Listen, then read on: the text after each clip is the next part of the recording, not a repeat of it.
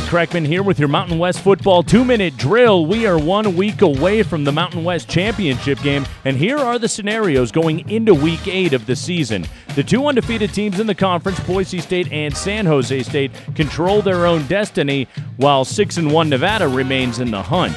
If Boise State wins at Wyoming Saturday afternoon, the Broncos are in.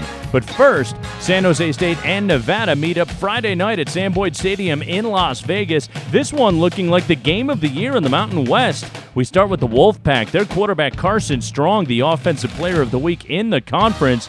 But Jay Norvell says his 6-win team is still capable of more. We're looking forward to it. Should be a great divisional game, and we're looking forward to playing game number 8 here. The season's gone very quick, and we're still working very hard to play our best game, and we haven't done that yet. They'll need to beat San Jose State. The Spartans 5-0. They've been fully relocated to Las Vegas because of COVID-19 restrictions in Santa Clara County, having converted a hotel into their makeshift football facility.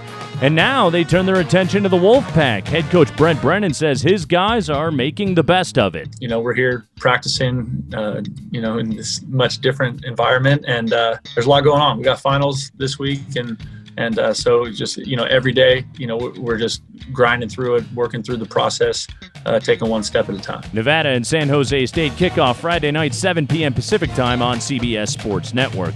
Saturday, it's Boise State at Wyoming at 4 o'clock Mountain. Forecast calling for temperatures to drop as low as the single digits. Watch it on CBS Sports Network. It's win and you're in for the Broncos. The rest of the slate Saturday night, Utah State at Colorado State. San Diego State visits number 18 BYU. Fresno State, New Mexico in Las Vegas, and the late one, UNLV at Hawaii. And that's your Week 8 preview. I'm Nate Kreckman for the Mountain West Radio Network.